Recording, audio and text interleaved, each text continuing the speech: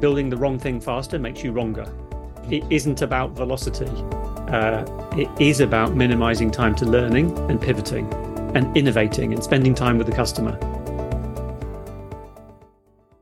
Hello, 0800 DevOps listeners. I'm happy to talk today with Jonathan Smart, business agility practitioner, thought leader, coach, and the author of a bestseller, Sooner, Safer, Happier. Jonathan wrote this book based on his vast experience working in enterprises such as Barclays and Deloitte. And I honestly wish I had this book 10 years ago. I think that many conversations would be so much easier back then. It's a great book. And John, welcome to the show. Thank you, Ivan. Thanks for having me. Could you briefly introduce yourself and the context that you're coming from? Yep. So my name's John Smart, and I have spent most of my career working in large enterprises. And for me, starting out in the early 1990s, we were naturally agile. We were a small multidisciplinary team. This was on the trading floor in investment banking, and we were working together as a multidisciplinary team. So for me, this is kind of back to the future. This is how it's always been for me. And then over the course of my career, I've taken teams on the journey from traditional big batch waterfall ways of working to working with more agile and lean ways of working. And then ultimately that led to me leading ways of working across Barclays Bank, across 80,000 people globally, across the organization. And then after that, a couple of years across industry sectors, helping organizations. And now I run my own company, helping large organizations improve their ways of working. Excellent. And do you share this view that it's been at least 20 years since organizations have started to change their ways of working? And sadly, many organizations are still approaching this change with a prescribed project plan. It's not unusual to see organizations publicly announce that they have kicked off large-scale agile transformations. So what is your experience on how such transformations usually end up? My experience is that if it's a capital A agile, capital T transformation, it is making a hard job harder, and it's decreasing the chance of success. And the reason for that is the capital A agile, when the word agile is used, it's a tool looking for a problem. It's an answer to a question that no one's asking. And you end up with a tool-based transformation rather than actually improving the outcomes you're trying to achieve. Also, organizations tend to measure the wrong things, such as how many agile teams do we have, how many product owners do we have, how many people have been through agile training, velocity, etc., which are vanity metrics, as opposed to what I would recommend, for example, quality, value, time to value, safety, and happiness. So that's the kind of the capital A agile, and it ends up a case of the robotic maneuvers of agility, and not necessarily focused on the outcomes that you're trying to achieve. The capital T transformation tends to result in a big bang, and the bigger the T in the capital T transformation, the bigger the bang, the longer and deeper the dip in the curve is. The trough of disillusionment. You have effectively a Kubler-Ross curve. Peak of excitement, trough of disillusionment. And the bigger the transformation, the longer and deeper the dip, which makes it harder to come out the other side. Yeah. And when such transformations fail, how does the organization look like after such initiative? What typically happens is someone in the C-suite will move on, will lose their job, either the CIO or the COO or the CEO. I've seen this multiple times, and especially when there's a big bang, and then the rest of the new leadership comes in, and it's this agile thing doesn't work for us. We'll go back to our traditional big batch sequential role-based work passing ways of working, and it kind of sets the organization back about 3 years before there's an attempt to try again to improve how we do what we do. Yeah, it seems to me like the reason why there are so many radical changes and these capital T transformations is because if you take small steps, those small steps are probably hardly visible. And when you make radical moves, then the progress is visible, even if it's in the wrong direction. But you can at least claim that you're doing something in the organization. And that's true. You can claim you're doing something. I mean, what's fascinating is the actual pace of change is determined by the speed of people unlearning and relearning. The actual pace of change is behavior change. And what happens in this situation is there is no behavior change whatsoever, but we now have new labels on the same old behavior. So we now have, squads, crews, tribes, guilds. We now have stand-ups. And there was one business area that I was talking to, and they were saying we do 3 2-week iterations of design, and then we do 3 2-week iterations of coding, and then 3 2-week iterations of testing. What happens when we get a bug? So it's new labels on the same old behavior when it isn't done at the pace of people unlearning and relearning. Yeah. And in your book, and right in the title of your book, you managed to nicely summarize what every progressive organization should be striving for today. So it's delivering better value, sooner, safer, happier. So could you give us a bit more detail on what better value, sooner, safer, happier actually means? Yeah. So better value, sooner, safer, happier is a balanced set of outcomes, which in my experience works with every organization, whether it's private, public, charity, religion, organized human endeavor. So better is quality. So this is building quality in, not inspecting it in later, to quote Deming. Value is value. Value is unique. Value is in the eyes of the beholder. It's the only one you can't aggregate and disaggregate. Sooner is time to value and time to learning. And that's the heart of both agile and lean. It's minimizing time to learning, minimizing time to value. So then you can pivot. Safer is agile, not fragile. It is things like information security, data privacy, fraud, anti-money laundering, compliance, regulation, if you're in a heavily regulated industry. So that's about agile, not fragile. And there is a myth that agile is fragile. And I think anything you can do badly, and if you approach agility badly, then you're cutting corners. However, when you do it well, it's actually much more in control. And it is much safer because you have more smaller experiments and you're continuously de-risking much earlier. And then happier is happier customers, colleagues, citizens, and climate.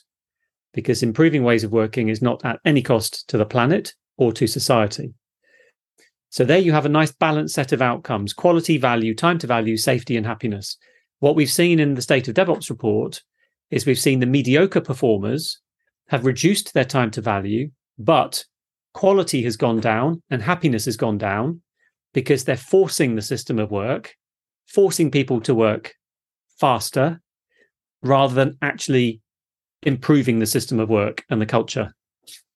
Yeah. Sometimes the simplest things are the best, and putting it down as delivering better value, sooner, safer, happier is very simple and very down to the point. And I very much like this deliberate choice of words where you say it's sooner and not faster in the end. Correct. So sometimes the fastest road is not probably the best one to take. Not this, you won't get there sooner if you go faster. Exactly. And there is an anti-pattern there about being a feature factory, and building the wrong thing faster makes you wronger. Yeah. So it isn't about velocity. It is about minimizing time to learning and pivoting and innovating and spending time with the customer. Yeah. Learning and de-risking, as you said. Yeah. And help me please clarify one thing for myself. So when you say better value, sooner, safer, happier, that's not actually an outcome, right? So we should look at better value, sooner, safer, happier as a kind of a framework, a guideline, a North Star for our ways of working. We still need to figure out what are our specific outcomes, but it is important for these outcomes to take us one step further in the direction of delivering better value, sooner, safer, happier. Is this how we should look at it? Well, so within better value, sooner, safer, happier, the better, sooner, safer, happier. So the way that this is normally graphically represented is that those four are in a circle on the kind of a circle with value in the middle. So you've got better, sooner, safer, and happier around the outside, and you've got value in the middle. So better, sooner, safer, happier, that doesn't change. That's the same across any organization, any organized human endeavor: quality, time to value, safety, and happiness. So those are your effectively, those are your measures for improving how you do what you do. The one in the middle, which is V, which is value, that's the one that's unique. That's going to be an energy company will have a different definition of value to a bank, to a church, to a charity, or to Greenpeace. So V, that's the one that's unique. And even within a large organization, very clearly, you've got multiple definitions of value. Because you've got multiple business units, multiple divisions. And this is where, in particular, OKRs, I find OKRs, objectives and key results, are a great way to articulate value. And that's the KRs, the key results. In particular, lagging key results are a definition of value.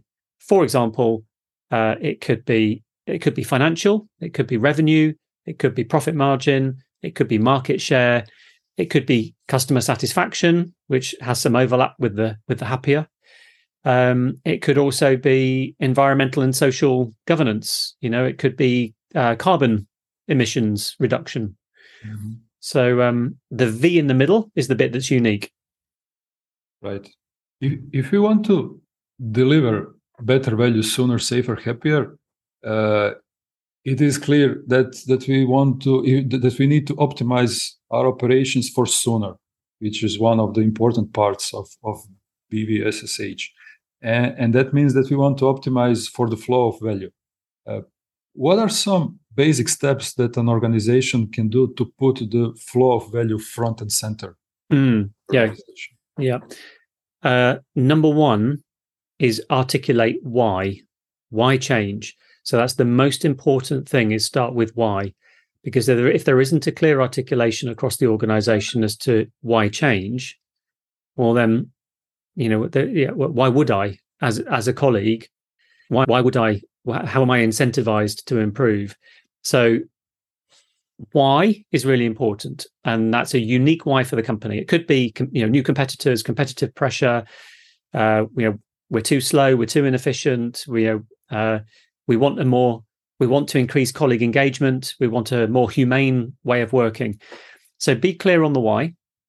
Number one. Number two, be very clear on the outcomes that you're going after. And this is where better value, sooner, safer, happier comes in. And my recommendation is those measures work in every company.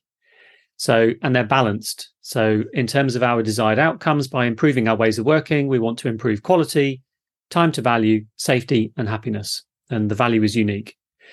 And then in terms of the flow of value and improving the flow of value, so that's sooner. So we've said sooner is a priority. So then the next most important thing is for leaders to incentivize improvement. So this comes down to evolution and neuroscience. And this is really, really simple. This is so simple, which is maximize incentive and minimize threat. It is that simple. And yet companies, when they roll out an agile transformation, what are they doing? They're maximizing threat. If the infliction of agile and squads, tribes, chapters and guilds, whether you like it or not, is very threatening. Well, I don't know how to work this way. This is a new power base. I've been working this way for 20 years. I feel threatened. I feel fearful. So neuroscience, your response to threat is twice as strong. It kicks in twice as quickly and it lasts twice as long as your response to reward. Dopamine and cortisol. And humans have a thing called loss aversion. So if we lose $100, we will feel more pain than if we won $100. So therefore, again, from an evolutionary perspective, we humans are incentivized to do nothing rather than do something and get it wrong. Which is why there has to be psychological safety, which is why there has to be incentive. So it is really that simple, and it all comes down to incentive and safety. So minimizing threat, i.e. psychological safety, maximize incentive. So, and a way to maximize incentive, this is a top 3 priority for the company. You're going to be paid, promoted, rewarded, praised, pat on the back, up on the stage, storytelling, well done. Failure is good. We're not going to punish failure, intelligent failure. You're well done for trying. Excellent. There's no such thing as a failed experiment. Yes. It's really quite simple. Yes. It's easy to say and it's hard to do. Yeah. And since we are already talking about threats, in many organizations, we have the PMO as the keeper of traditional ways of working. So PMO folks, just kidding here. But how does the role of a PMO change in the light of optimizing for flow? PMO changes from being a project management office, those words, project management office, instead to being more of a supporting function. And it's not to say that PMOs are not a supporting function, because I'm sure they are, and they are in my experience. But it helps to rename it, I think. And the term I like to use is value realization office. So from PMO to VRO, and the value realization office, the shift in psyche here is we're helping our multidisciplinary teams of teams, in particular around OKRs, objectives and key results. So no longer do we have temporary projects, but now we have long-lived teams on long-lived products, long-lived aligned to the customer, and we are pulling OKRs, and we have a quarterly cadence, double-click monthly cadence, double-click weekly cadence, double-click daily cadence. So the job of the PMO here is to support the business as usual around OKRs, objectives and key results. Are we limiting work in progress? Do we have no more than 3 OKRs per team of teams, for example? Have we got clear key results? Do we have not too many key results? Do we have leading and lagging key results? Do we have the golden thread of, can we see the alignment up to the company strategy, so we know that teams are not going off left and right? So, that's the evolution of the PMO. Yeah, I can definitely see that if ways of working are changing and focusing more on OKRs, on products and long-lived value streams, you need to change the PMO if it still thinks in terms of KPIs, in terms of project realization, in terms of those, let's call them old school ways of managing projects. Otherwise, you will just have a friction between those two worlds. Definitely. And it seems to me like one of the main reasons why organizations have such a hard time accepting this emergent nature of the work that we do is probably their reluctance or inability to work with uncertainty. And there are probably they're probably thinking something along the lines of how can we be sure that we can deliver this project by the end of the year, or something similar. So how can organizations overcome this fear of uncertainty? How can they become more comfortable working with unknowns? I think it's about understanding that taking an approach that has more agility significantly de-risks situations like that. It significantly de-risks the fact that the environment is uncertain. So for me, this is about understanding, and this is about knowledge. There is the traditional mindset is that the future is predictable. And this comes from the age of oil and mass production. This comes from 2 technology revolutions ago in the 1900s. And the traditional mindset views change as being predictable. We can put together a Gantt chart, the point of having learned the least. We can predict the future. And now the definition of success is hitting the milestones in the project plan, even though those milestones in the project plan might not optimize for the desired outcome. So this is a learning journey, an unlearning and relearning journey for leaders and managers and people to understand that actually the future is not predictable, that it's emergent, that for unique change that we haven't done before, we can't predict the future. And the pace of change is getting faster and faster all the time. So the only thing we can do is run experiments. So when we have something like a regulatory initiative, you said something like with a fixed deadline. Let's take, for an example, a regulatory initiative, and there's a regulator that has said to a company, you have to implement this by the end of May 2023. It is far more far better risk management approach to take an agile approach to that, where you're learning early and often and you're de-risking delivery. It's far less risky to take an agile approach to something which is mandatory with a high cost of delay. And this is something that I've done in the past. In financial services, we implemented 6 regulatory initiatives in a 5-year time period, all of them early, all of them successful. And in one case, we actually got the regulator to change the rule writing because we were able to give them some feedback on what the rule writing actually meant. So it's an understanding journey that actually this significantly de-risks delivery because we're locking in progress and we're learning early. Yeah. Quick last question, John. If you are a stranger walking into an organization, what would be some telltale signs of that organization being a learning organization? What would you see? If that organization is a learning organization, I think I would be seeing and hearing psychological safety.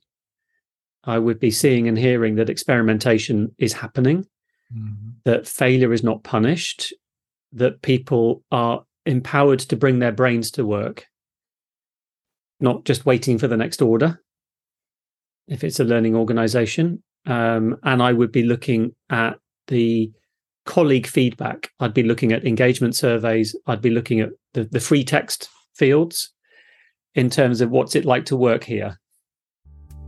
Excellent. I think we all learned something today. John, thank you so much for this conversation. People, Sooner, Safer, Happier is an excellent book describing what agility is all about. As I said, I wish I had this book 10 years ago. It would change so many conversations for the better. So thank you, John, for your time. Thank you, Ivan.